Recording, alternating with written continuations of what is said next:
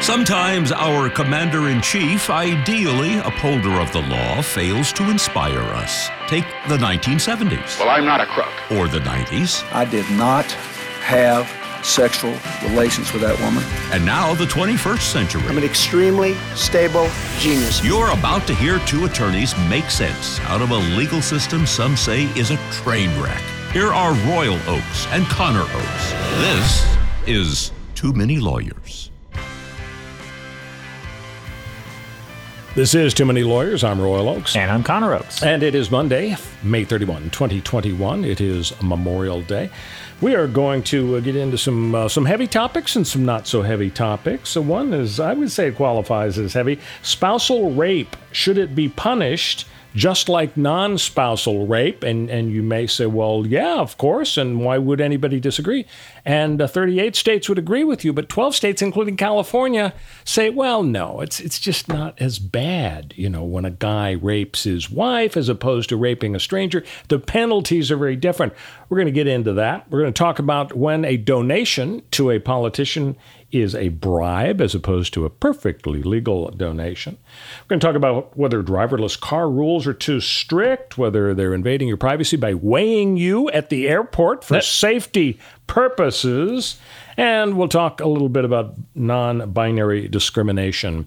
By the way, we're also going to finish up a topic we started last week. That is, who are the smartest and dumbest presidents in American history? A very scientific endeavor, and I'm fully in favor. May shock you to hear the answers. And also, we're going to find out, there's a wonderful men's health survey. Who do men think they can defeat in a fist fight? Fantastic. Lions, geese, other creatures. Now, you may say, what's this got to do, Royal, with the law? Nothing, but boy, it's really an interesting topic. So one thing that does have to do with the law is this topic of spousal rape. I mean, you think, COVID and climate change and abortion are tough topics. How about this one? It turns out California, shockingly, is not in the progressive forefront on this issue. I mean, hundreds of years ago, Connor, rape of a spouse was not a crime. Yeah. Legally, a woman did not have the legal right. I mean, not even hundreds, but less than that. Maybe so. You're better off. You're better at legal history than I am, I think. Women had no right to refuse to have sex with their husbands. Yeah. Was the deal. And fortunately, that is not the deal in the United States. And these are holdovers from a different time in our legal history, but they highlight the way that our law... And in English history, yes, in European, other countries. They highlight the way that our law works. There's an old, archaic, bizarre law on the books. No man shall take more than 3 donkeys across a state line, for illicit purposes or whatever.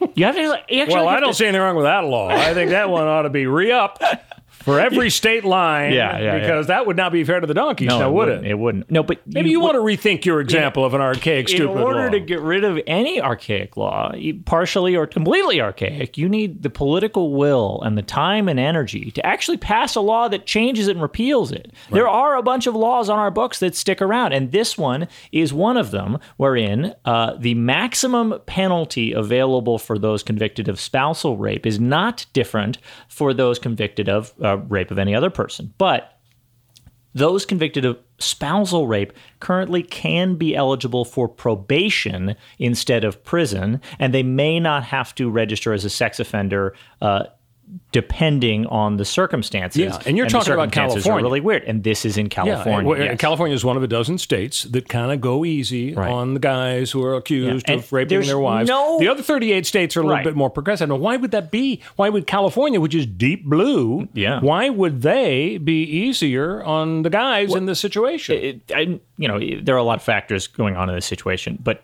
the truth is that California used to be the bellwether state that was at the forefront of every piece of progressive or liberal legislation.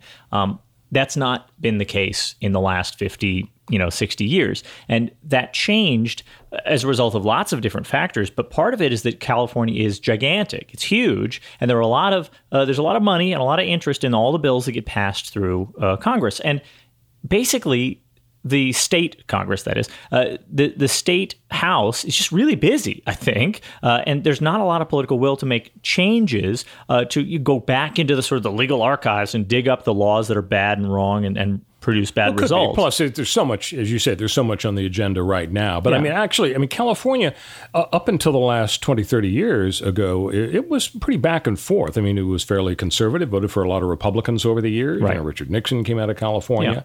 Yeah. I think people blame Pete Wilson when he was governor for two things. First, he really pushed to get rid of bilingual education. And second, he really pushed an initiative that went after illegal immigrants. Mm-hmm. And basically, the Latino vote, which would generally go maybe 40, 45% for Republicans, suddenly is down to 15 or 20%. Right. It was a huge problem for Republicans who have not won a statewide office for probably 15 or 20 years. And if you take Arnold Schwarzenegger out of the mix, I mean, he was a Republican, but basically he was a celebrity. Yeah. It's longer than that. So the Democrats have pretty much had their way. But as you say, it is strange to compare California's attitude toward this with the rest of the states. And you made an interesting point there about the fact that the legislature maybe hasn't caught up with things. I think the lawmakers often are a little behind. I mean, it used to be illegal to marry somebody who was not a member of your race. Yes, and this was on the books. And all sorts of laws against various sexual activities between consenting adults. These were laws on the books. But when the legislators realized, this is from the 17 and 1800s, and everybody's laughing at us for still having them on the books, maybe there is an incentive to get rid of them. Right. But give me your reaction to this, Connor. This is the explanation of the chair of the California Assembly Public Safety Committee for killing the bill that would have equalized penalties for spousal rape. So there was a bill that was headed through the legislature, and this prevented it from getting a vote. Right. The Democrat chair of the Assembly Public Safety Committee, and of course that's redundant because the chair of every single Assembly and California State Senate Committee is a Democrat because they have a supermajority, and even a tiny majority gets you to chair all of the committees. So here was his explanation for saying, no, I'm not going to go along with the bill that would equalize penalties for rape of spouses and non-spouses. He said, well, I'm trying to figure out what problem we're here to solve. A police officer can come to the door in a domestic dispute and basically tell a woman, if you tell me he raped you, I can arrest him as a felon and, he'll probably go to prison. That was this assemblyman's excuse for not going along with the same law the other 38 states. Yeah. Now, do you see any justification for this? How can this guy defend himself? If the guy can't defend himself, there is no reasonable explanation. This is simply a knee-jerk reactionary response to don't change something. And that is really the key here. When you have a party, the Democratic Party that controls the state of California so completely, there inevitably becomes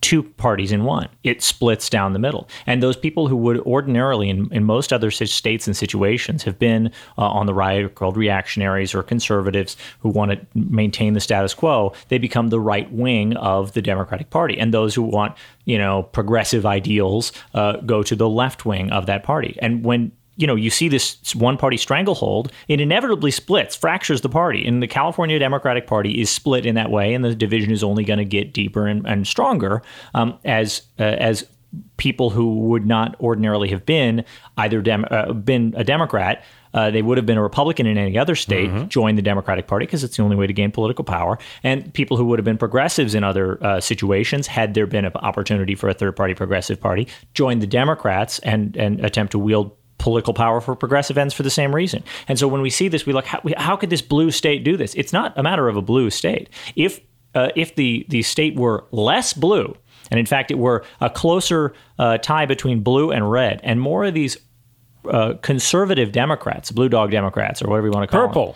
Sure, purple Democrats. If more of them were on the side of the Republican Party, but they were just sort of barely losing, then you would have a sort of more pure ideologically blue, more liberal, more progressive Democratic Party that when it took power would enact more progressive policies. But instead, the Democratic Party in California has power in effectively all situations, or the vast majority of situations. And then when they do, of course, their sort of ideology is infected by the moderates. Now, is that always a bad thing? No. Sometimes it's a good thing to have moderates in your party who, argue for reasonable moderation or represent the views of the other side or make sure that the minority voting bloc in your state feels represented and says, oh yeah, okay, maybe the Democrats are in power right now and I might call myself a conservative or Republican, but they're not going crazy, not doing anything too wild. So I could see the argument for having some moderates in your party. I personally am such a progressive that I want extremely big changes, and now, so I, of course, want more progressive representatives, and I see this problem of the Democratic Party because it has such a stranglehold on state-level elections most of the time. I see it as a problem, a bigger bug than a feature, but I can see why this sort of thing happens. I think this is a symptom, and I think this is part of why it's a problem. It's because you end up with everybody in elected office having to be a Democrat, and then there's no easy way for voters to say about a guy like this or the guy who they voted into place that nominated this guy if he's not an elected position. Hey, this guy's not on my end of the political spectrum. This guy's got some weird reactionary ideas. I don't like this weirdness that he's talking about with spousal rape being different in some way. Obviously, rape is rape done. That's it. Wash your hands of it. It's easy. Change the law. So his comments, the chair of this Assembly Committee, did not go over well with a lot of people who were pushing to change the antiquated state law. The first black woman to lead the California National Organization for Women chapter said to suggest that the police could get black women to lie to put black men in jail.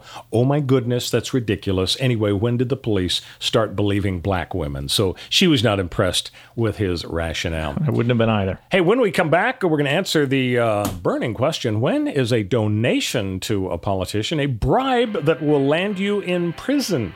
But first, Connor's going to tell you how to rate and subscribe the podcast. Yeah, it really helps. Every single like or rate or share helps out a lot. So go to the platform that you use to get your podcasts, like Spotify, Stitcher, Apple Podcasts, whichever one it is. And leave us a review, a little star, leave us a little comment so we can see what you like and what you don't about the show. And maybe even share the episode with a friend. We'll be right back. This is Too Many Lawyers. I'm Royal Oaks. And I'm Connor Oaks. So when is a donation to a politician actually a bribe? We got some charges pending against some Los Angeles folks. The ex-deputy mayor Raymond Chan and ex-city councilman Jose Huizar. They're going up for bribery charges, going to trial. By the way, speaking of ex-deputy mayor Connor, he's probably really mad that he got into hot water because the real mayor is about to go off to India, I believe. Our mayor, Eric Garcetti, is apparently going to be nominated by President Biden to be ambassador to India. Oh, wow. That's a big ambassadorship. It is. And I was just wondering, and I understand. I wonder if he speeks Hindi. I bet he doesn't, or any of the other 87 dialects that in the nation. Need to know, yeah.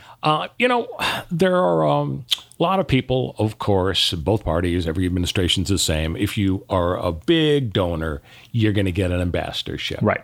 Luxembourg or Liechtenstein or someplace. One of these cushy gigs, yeah. If you're the ambassador to, I don't know, Russia, China, India, wouldn't you really need, not necessarily to know the language, but to know diplomacy and foreign policy basically have toiled in the vineyards of this field of endeavor for like your whole life because it's really important. So why is Eric Garcetti, who knows about as much about India as Hunter Biden knew about energy when he went on the Burisma board in the Ukraine, why would he be rewarded? Why can't Biden find some job where he'll do less harm? Isn't India really, really important? Yes. I'll say that India being a largely English-capable country, shocking for its area of the world, but not its political history. Well, if you go by the help operators for your computer, absolutely, they're better at English than I am. Yeah, and as a result of their English proficiency, India has done extremely well in converting a large portion of its agricultural sector to a service economy, services that can be done over the phone, and also exporting a ton of high-skill knowledgeable workers out to other countries. So the Indian diaspora is very well educated and brings a lot of money back to the country. So it's a country where you probably is it not actually necessary to speak the language? Because, there are 27 or 87 dialects anyway. So English is going to be the lingua franca. I'm not suggesting that Berlitz is Garcetti's solution. I'm suggesting a complete body transfer and mind transfer is what he's going to need. Should Eric Garcetti be the ambassador to India? Frankly, ambassadorships, unless this is a country where we're at war with them, ambassadorships to allies are probably just kind of cushy positions where we don't do that much anyway. You know, I disagree with you. If his dad, Gil, couldn't convict O.J. Simpson, I'm not going to trust Eric Garcetti with India. I mean, that's just how I feel. This is the sort of thing where the Democratic Party establishment, and I guess Joe Biden probably had some input on it, not necessarily. Is that, you know, they're grooming this guy for future national political success. So they want Eric Garcetti to be. Yeah, it is going to burnish his foreign policy credentials. You put you on your resume. Garcetti. Right, absolutely. President Garcetti in 10 years. And he's not going to forget the stuff I've said about him. Yeah, he's going to bring the hammer down on you. So we digress. We were talking about when is a political donation a bribe. And the ex-deputy mayor Raymond Chan is accused of bribery. It's a really tough thing to prove. And to know why, you have to go back a few decades to the United States Supreme Court when they said, well, in 1991, in the McCormick versus United States case, they put a real high bar there for proving bribery. And here were the facts. Okay. There was a lobbyist that rolls up to a West Virginia lawmaker, and the lobbyist says, oh, you know, I represent the graduates of foreign medical schools, and, you know, they have to practice a whole year before they can, you know, be true doctors, and you ought to ease the restrictions and make it life easier for foreign medical students, okay? Right. And nothing happens. A year goes by, and the lawmaker calls the lobbyist, and he says, quote, hey, I haven't heard anything from you, close quote. That afternoon, $2,900 in cash arrives at the lawmaker's office. Interesting. A few months later, the lawmaker sponsors a law. My colleagues, I believe you should make it easier for foreign medical students to do whatever they want. So please vote for my bill. Yeah. And of course, a few months later, he sponsored a second, even better bill for the foreign medical students. And he gets even more money from the lobbyist. But there were time delays. He's convicted of extortion. The U.S. Supreme Court reverses his conviction, saying serving constituents is the everyday business of a legislator. It's only extortion if the payments are made in return for an explicit promise by the lawmaker to do something, to vote a certain way. Yeah, incredibly high bar. So difficult to find an explicit promise, and not just find an explicit promise, but find a paper trail of it or someone willing to testify about that explicit promise, because anybody willing to testify about the explicit promise was probably in the room and thus was probably also in on the scheme and is benefiting from it and might go to jail. Where it happened. Like, how is it going to, you're never going to find that. I mean, it's just an incredibly high bar for political corruption to be discovered. And it's part of the culture that we put up with this stuff. For example, California even has a way for lawmakers to make the first move. It's called a behested payment, where a politician asks a company that has business before the politician to pay money to the politician's pet worthy cause, a charity, or even their reelection campaign. So at my behest, would you give money? This is legal. So even if lucrative contracts then go to the donor, if there's a decent interval of time, or if there's no quid pro quo, then you can't convict the person of bribery. So, you know, I think the answer is to enforce the quid pro quo laws even more strictly. Yeah.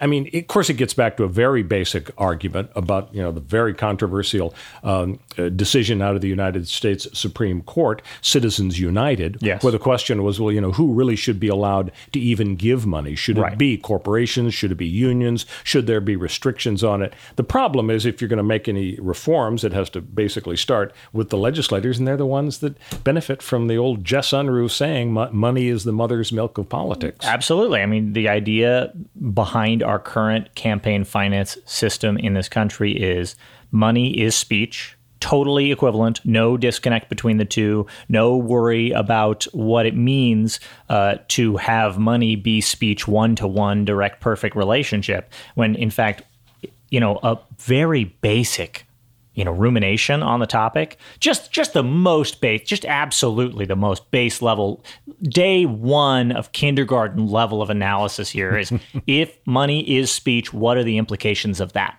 Well, I don't know. Maybe people with more money get more speech.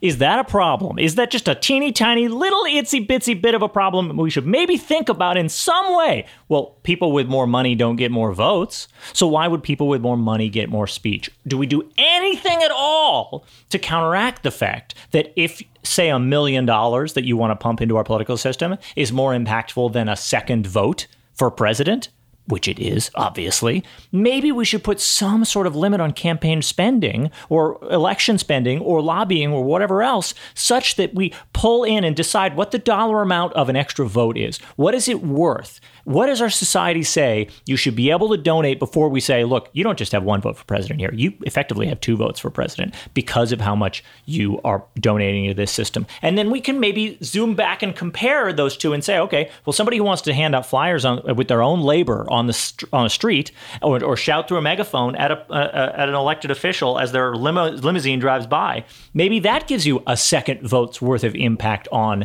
an election. And maybe we can start to quantify what people should and shouldn't be allowed to do with money in politics. But instead, we just throw up our hands because we're the Supreme Court and we say Citizens United is the decision, the law of the land. It says that money is speech. We don't think about any implications or outcomes no matter what.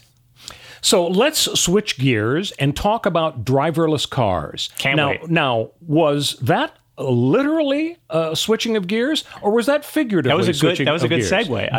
This is a thorny question for you, yeah. Because you know how I feel when people emphasize and they really, really mean something. They say, "Well, he literally tore a hole," and he didn't. He didn't actually tear a hole in the fabric of the universe. Yeah. Yeah. So was that literally a change of gears when I said let's talk about driverless cars? I think it was figurative. Hard to wrap your head around it. It is. So why do I want to talk about driverless cars? Because Teslas are so fun. We saw Evan, what's his name? The Tesla owner. Elon Musk. Elon Musk. He was the host of Saturday Night Live recently. So fun. And they're driverless cars. What a great thing. Yeah. That's what they offer. It seems almost too good to be true. You slide into your car, you say hi to Siri or Alexa or whatever, sultry. Cyber Gal is helping Her you. name is Elena. Okay, Elena. She's not, but it should be because his name is Elon. I'd like to be like Donald Trump. Just take me to Mar-a-Lago, and I'm going to sit here in the back seat of the car. Sure. That's what Mr. Param Sharma did, owner of a Tesla sedan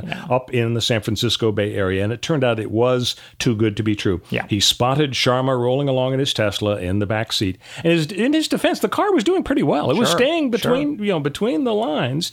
The problem is there was this fussy website Tesla has. This is, the car is intended for use with a fully attentive driver, and you're supposed to, have your hands gripping the steering wheel with some sort of a death grip, which is ridiculous because, if I'm going to pay that money for a Tesla, and a cop hassles me, I'm going to say, look, pal, I've got a Sudoku to do here and the latest Malcolm Gladwell book, so screw you. I'm going to sit in the back seat. But this guy's going down for reckless driving. Yeah. Don't you think it's unfair to prosecute poor Mr. Sharma for this? So it is unfair in a very big, broad, vague sense that people are being misled by Tesla and other companies about what the capabilities of the products they're spending all this money are. But it's not unfair because once you really get down to it, if you put this money down and you actually get out there on the road, there is a lot. Every car company does a good job of covering their own butt. They might call it autopilot. They might call it driver assistance or lane assistance or whatever they call it, but they will drill into you over and over again. This is not a piece of technology you can actually put your life in its hands and depend on it. You are the backup. You are the primary driver, rather. And that's really the danger, is that if you let humans be inattentive for any portion of driving, they become inattentive for almost all portions of driving. As opposed to letting chimpanzees be inattentive? Yeah, well, you're right. Humans share this problem with all chimpanzees, probably algae and crabs as well, all living creatures, is if they lose focus on something, it's really hard to snap back in and get focus again. So driverless car advocates, people who say that the technology will get there eventually, have actually classified this as sort of a general broad framework of 5 levels of driverlessness of a car. You start out with 1 is the most mild assistance that a car could give for you. Maybe it, throws on the brakes if it thinks an accident is about to happen for some reason, but other than that, just leaves you alone. And then 5, fully autonomous. You can just get in the back seat and take a nap. You're not involved at all. But along the way, but until we get to 5 level technology, if we ever do, which we should probably, but if we ever do, there's 2 and then 3 and then 4, and they slowly add, and they have different definitions of how much assistance it's giving you. And in that middle ground, that interim period, the more the car takes away from the human in terms of necessity of attention paying constantly, the more the human inevitably begins to rely on it and becomes a worse backup plan. Not just if you're taking a nap. Say you're sitting there trying to be attentive, but the car is handling the speed. Right. And the car is making sure you don't veer out of your lanes. And the car is checking your blind spots before you change lane. At a certain point, your brain you start thinking about baseball or the Queen of England or whatever else. And then when the car says, there's an emergency, my software can't deal with this, please take over and deal. You look up. You can run tests on humans. If you give us a tableau to monitor, when something weird pops up that's dangerous, our eyes jump to it instantly because it's new and different and novel. And we've been looking at the background and then boom, something changes. If you give us instantly a whole tableau and we have to take the entire thing in and decide in an instant, what is this new thing and which thing in front of my eyes is dangerous and what do I have to react to? We're super bad at that. We're like 100 times worse at that. We're so slow at looking up through the windshield at the first time and saying, oh God, which of these cars is doing something weird and dangerous? As opposed to I've been paying attention, suddenly something changes, that's easy. So driverless cars, until we get to that magical 5th level where they actually handle everything, we get more and more and more dangerous until we tick over to the perfect. And in the meantime, we should let the perfect be the enemy of the good here. We can't let ourselves get more and more and more reckless and dangerous because in the interim, the computer can't handle everything. Until the computer can handle everything, the computer probably shouldn't be able to handle much. I'm concerned that, the oligarchs, the social media, Silicon Valley oligarchs who control everything, and now they're, of course, censoring the internet. If something is inappropriate, then we just don't get. They're not. I'm worried. Okay. I'm worried, Connor, that I'm going to be in my driverless car and a voice, Siri's going to come on and say, you've been listening to the collected speeches of Ted Cruz for the last 8 hours. You will no longer be allowed to do that. I mean, she'll just tell me. For your own good. For my own good, exactly. Yeah. Hey, when we come back, if you've had a little pandemic weight gain, I wouldn't go to LAX if I were you because you may be turned away in a very embarrassing manner. So stay tuned for that. This is Too Many Lawyers. I'm Royal Oakes. And I'm Connor. So, Connor, you've kept yourself pretty darn fit during the pandemic. A lot of folks, however, the freshman 5 or 15, whatever that expression was, you go to college and you pig out. A lot of folks have packed it on pretty well during the pandemic. And guess what? It could be a problem when you go to the airport. The quarantine 15. Yeah, if you've ever flown in a small commuter airline, then there's this awkward ritual arranging the passengers in the fuselage by, shall we say, heft. So who knew that big jets care about your weight as well? Were you aware of the fact that it's a factor? Not as a safety factor. I did know that it could take more fuel, but if more pounds are riding, that's risky, it's okay? True. So the FAA is working on a plan, Connor, to put plus-size passengers on the scale at the airport. I'm not making this up. That's going to be an awkward for conversation. Real. Better safe than sorry. Some travelers will just be quizzed about their weight, not actually weighed. And the FAA, this is fun, the FAA counsels the airlines, you better add 10 pounds to the guess, for clothing. Yeah. Right. For clothing, right. Yeah. But this plan, it's not without empathy. What they say is that the weighing sessions of some folks will be held away from the prying eyes of the more svelte passengers, behind closed door. And all the weight data, Connor, will be strictly confidential. Okay. Because we don't want a HIPAA violation. Look, we've got a situation where they're already using... Some people laugh when I tell a joke. Other people pause. You're a pauser. That's okay. Different strokes for different folks. Yeah. When I go to the airport, I step into the millimeter wave body scanner, and they look fully at my genitals anyway. That's wrong. So how much worse is it really for them to be collecting weight data and charging me more, or even just rearranging seats on the plane or whatever? I feel like it's the same thing. We already give up so much of our freedom, and that is our right to privacy in the form of freedom, or vice versa. When we fly, this seems just like the next natural step. Is it necessary? I don't know that it's suddenly become necessary for some reason. I don't know why the FAA would say that now, as opposed to last year, where there are a bunch of crashes because we under-guessed passengers' weight. I don't think so. Yeah, it doesn't seem you're intellectualizing necessary. this. I am. I would rather we. I may be a progressive, but I would say in this one sphere, I don't think we need to change things yet. So speaking of progressive views, we now really ought to talk about a non-binary victory recently over in England. Okay. In the pantheon of woke beliefs, I think that close to the top of the list is the idea that some people are non-binary. You know, it's the old-fashioned idea, you're either male or you're female. Well, forget about it. Facebook, Connor, gives you 58 gender choices. Did you know that? That's right. 58. Nice. There's gender fluid. There's pangender, there's transsexual person, there's two-spirit, and 54 more, okay? Nice. So that's the modern way. All right. So it wasn't a Seems shock. pretty painless to put more in a drop-down, yeah. Sure. It wasn't a shock when a British railway got into a heap of trouble recently when the conductor got on the PA system and announced, "Good afternoon, ladies and gentlemen, boys and girls." Well. Ironically, two non-binary people, consider the chances of that, emailed Pretty the high. CEO, Right. and they were really pissed, and the CEO was totally on their side. He made a big apology and so on, and he said, "We're never going to call you people, ladies and gentlemen, boys and girls, again," because that's clearly, I mean, that may be 4 out of 58. That leaves a whole lot of folks untouched. I guess this is a problem that solved itself then. Not everybody's happy. There was a member of parliament who stood up and said, "Identify however you like, but can we stop this nonsense?" So he was a fuddy-duddy. Yeah. You know, he's one of the old-fashioned guys. I think it was James Mason because Probably. that sounded a lot. It was a really good wasn't James it? Mason impression. Oh, yeah. no, I wasn't going for it. Maybe but you it played came some up. sound. It was actually a clip of James be. Mason. I think Could it might be. have been. Yeah. That's like the deep fake stuff.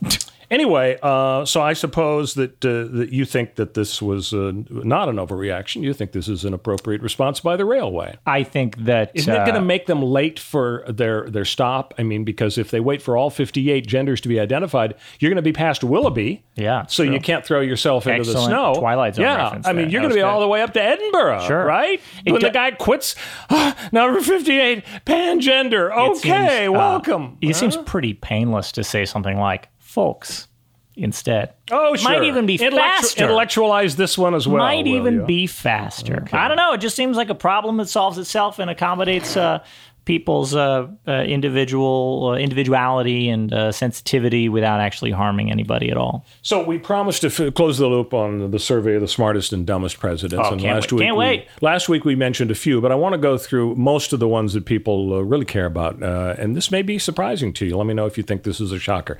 And we mentioned last week the smartest president of all, John Quincy Adams, son of John Adams, IQ of 169. So very sharp guy. Sure. Now, Thomas Jefferson, who came in number 2 of the list of all presidents, this shouldn't be a surprise. I mean, he was like this Renaissance guy, writes the Declaration of Independence, architecture, surveyor, mathematician, IQ of 154. I mean, he's not up there with John Q. Adams, but of he's course number not. 2 with a bullet. John Kennedy, number 3, he was 153 IQ, and some people said he didn't even write Pluriphiles of Courage. This tells us he probably did. Probably doggone it. did, He's yeah. smart enough to write a book. Sure. Bill Clinton is pretty well up there, 149. He's number 4 out of all the presidents. Woodrow Wilson and Jimmy Carter tied at 145. Jimmy Carter was a nuclear submarine engineer. He called it nuclear, which I think takes 10 IQ points off. Yeah, so only we're in We're going to perception, give him yes, 135 absolutely. instead of 145. John Adams, the resentful father, only 142. Shame. Must have been pretty pissed about the little guy beating him out there. Teddy Roosevelt, very bright at 142. Abe Lincoln, 140. Franklin Roosevelt. Well, hold on. What Yes, about 141? Chuck E. Cheese had an IQ of 141 know and that. thus was smarter than Abe Lincoln when he was president. Who's Chuck E. Cheese? The rat, who was the representative of the Chuck E. Cheese restaurants, the children's restaurants where they play games and you get tickets. He was president of the United States and he had an IQ of 141. I was unaware of Oh, that. did I just make all that up? Just like the authors of this list made up every single element of this You're list? intellectualizing every story Yeah. we talk about. Connor, I'm sure that even if they didn't have Zachary Taylor sit for an IQ test Right. with a number 2 pencil, Right. they've studied all of his writings and his speeches. Can't social scientists and psychologists infer Social from all scientists- the evidence, the voluminous evidence of a presidential thought process, right? Yeah, come up with a non-arbitrary IQ. No, and it's so fun to go through this list. They can't, because they can't even have me sit for an IQ test and come up with a non-arbitrary determination of intelligence. Now, it's actually impossible, because intelligence is like 50 different factors and has nothing to do with how well you can, find the area inside a circle or whatever on the test, or match pattern recognition, or know who Chuck E. Cheese is, or whatever else. It's really, really hard to measure intelligence. And the idea that we go back in history and write fan fiction about which of our presidents are our favorite because of the books that they wrote or the speeches that they gave, and then claim that there's some objective number that represents intelligence in this crazy, mixed up, complicated world is complete hogwash. Please continue. Connor is going to put his fingers in his ears for the next 15 seconds as I conclude the list. Okay. Franklin Roosevelt, number 13 at 139. George Washington, 132 IQ. Dwight Eisenhower, 131. Dick Nixon, also 131. Tricky Dick. Fun. Isn't that a coincidence? Eisenhower and Nixon, running mates, of the same exact IQ. George H.W. Bush, dad, 130. Ronald Reagan, 130. Herbert Hoover, not smart enough to prevent a depression. He was 129. Lyndon Johnson, 128. Harry Truman, 128. Calvin Coolidge, 127. He was smart enough to get out when the getting was good. Gerald Ford, 127. William Howard Taft, 126. George W. Bush, 125. And the lowest of them all, Ulysses S. Grant. He won the huge Civil War for us, so I think we can forgive him that he was only 120 IQ. You know what's really impressive to me? I was able to read off that list. Isn't IQ supposed to... Yeah, it was good. You must have 150 IQ. Isn't IQ supposed to be average, supposed to be 100? Yes, it is. So you're saying... What are the odds that every single president... Every president was 20 points plus above average? Well, wouldn't you think you'd have to be really smart to climb that political mountain and become a president? No, sometimes you're just the son of a president. Are you pointing to Donald Trump there? Or George W. Bush. Yeah, well, the son of the president was the smartest of them all, John Quincy Adams. Extremely arguable. But really, what are the odds that there's not a single president who was below average intelligence? And not only just below average intelligence, but every single one of them was more than 20 points above? That's a huge difference. If you think that's ridiculous, let's turn to our very last story, and that is, how often would a man win in a fistfight against various animals? Now, there was a survey done by YouGov America, and it was reported in Men's Health, that very intellectual magazine. It was a survey of 1,200 men asking, could you win a fistfight with various animals? And the responses are astounding. 26% of American men felt that they could defeat an elephant in a fistfight. Excuse me? 26%. What kind of moron, much less 26% of us, thinks that he could take an elephant? An elephant would laugh, swing his trunk, knock your head off of your neck, and then stomp you. If the elephant wanted me to kill it, and somehow, just did everything you'd have to have the IQ of John Q. Adams. If the elephant did whatever he or she could to help me kill it, I would still be unable to kill an elephant with my bare hands. Well, you think that's bad. 26% of men idiotically think they could kill an elephant. 27% they think they could beat a grizzly bear. A freaking grizzly bear, Incredible. Connor. Yeah, grizzly bear could tear the door off a car with one paw. Yep. Tigers, 30% of men think they could beat a tiger. What is and 32% a lion and 31% hippos. None of us could take any hippo, no matter how fat. Correct. Any lion or any tiger. Have you seen any Tarzan movies? Clearly not. What's wrong with them? The only explanation is that they misunderstood the question and thought we were talking about animal crackers. Which animal cracker animals could they defeat? I don't think so. I think they're just stupid. I think they're below the average IQ of the presidents. And if you think the Tarzan reference was appropriate for lion, crocodiles, 33% of Americans, man, 1 out of 3 think they could take a crocodile. Dear God. Amazing. And a polar bear, 36% of them think they could beat a polar bear in a fist fight. Incredible. 46% think they could beat a king cobra. So that's pretty much a toss-up. 46, that's like 50-50. Maybe they think king cobra doesn't have hands, no fists for a fist fight. I automatically win. If you had an axe, maybe you could beat the king cobra. Amazing. A walrus, 64% think they could beat a walrus. Now, I think it would be generous for me to think I could beat a polar bear. Eviscerate you. If I was driving a Sherman tank a polar bear and I would be about 50-50, I think. So I think that might be where they're coming from. Maybe they thought they got to bring a Sherman tank to this fight. Now, here's my favorite. 86% of American men think they could kill a goose in a fist fight. That means 14% of guys think they'd lose to a goose. Is there something wrong with American men? I hope the Russians don't read this survey. I know they don't listen How are to we this so wrong in podcast, so both we're safe there. directions? And finally, the last one. This is maybe the weirdest one of all. 87% of American men think that they could beat a man, an unarmed human, in a fist fight. Now, why would you think that you could best 87% of your fellow men? For one thing, what if he's Jack Reacher? Yeah. Sure. Have you seen the movie? That's the 14%. Have you seen the movie with Tom Cruise where he plays Jack Reacher? Oh, it's a fantastic movie. I don't want to spoil it, but the very first scene of the movie, he punches a bunch of people. Yes, Nice. exactly. I'm in. So That's Jack all I need. Reacher is in a bar and he's talking to a woman and he insults the woman and What? she tells her boyfriend, "I believe that man over there has insulted my honor and I've got the vapors." Wow. And so the guy comes up to Tom Cruise, "Hey Tom, you're in trouble now. We're going to meet with you out in the Parking alley." lot, yeah. So they go out and there's 6 of them surrounding him. Nice. And so Tom Cruise looks at them and he says, "Okay, guys, this is your chance to walk away and save all of your teeth and your eyeballs and so on because I'm telling you, you're all kick going your butts." down." Yeah. And again, the leader says, "Oh, really? Oh, How are you really? going to do that, Yeah. Tom?" Doesn't Yeah. say Tom. "How you going to do that, Jack, if that's your name?" We turned out to and be Tom very lucky. explains. He says, "Well, here's the deal. I figure out who the leader is, Nice. probably you. Steve. I take him out first, and then at the same time, I take the guy to the left, and I flip the guy to the right. And so that's how it's going to go down. That's how you guys," and they're all Right. giggling, and they...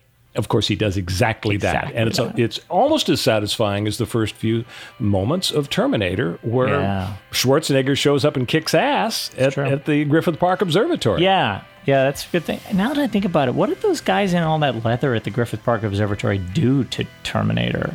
Did he need to kick their butts? Were they just wearing leather and look like He just pups? doesn't like punk music. That's it, yeah. Okay. Nobody likes punk music Nobody in the likes future. music. Punk music is Doggone it, Connor. We actually got through our agenda this I'm time. impressed. I'm impressed Wow. with both of us. and Next week, all our favorite punk music songs. both of them. We'll see you next time on Too Many Lawyers.